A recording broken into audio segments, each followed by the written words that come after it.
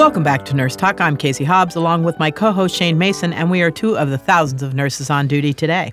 Recently, hundreds of registered nurses from across California gathered in Sacramento, the state's capital, to encourage state legislators to step up efforts to improve protections for hospital patients and stop an attack on regulatory safeguards. The nurses urged lawmakers to support several bills which protect patient rights. SB 483 addresses something called observation status, and the other bill, AB 305, addresses gender disparity. We traveled to Sacramento with the nurses and spoke with RN Melinda Markowitz. Let's listen to a short clip with Melinda. We're here to go in there and talk to the legislators, the assembly members, and the senators on bills that are important to us.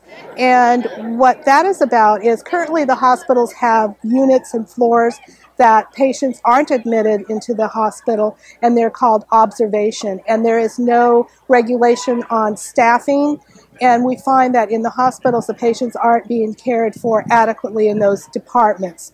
So the bill would say that there would be a study and there would be some regulations for patients that are in observation units. With us today to talk about this legislation is Dawn Nielsen. Dawn is the Director of Government Relations for California Nurses Association.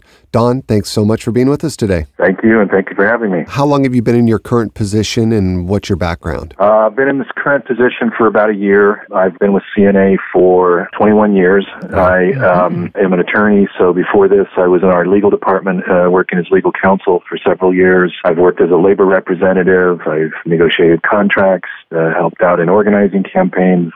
Worn a lot of different hats with CNA over the last 21 years. So, Dawn, we always like to share with our listeners why nurses are politically involved with the legislative process. Can you speak to that? It's extremely important that we be involved. There's a saying out there that you can choose to leave politics alone, but politics won't leave you alone, right? In other words, we have to participate because we have no choice. We've done a lot of amazing things as a union, and the goal is to continue to do that. That's excellent.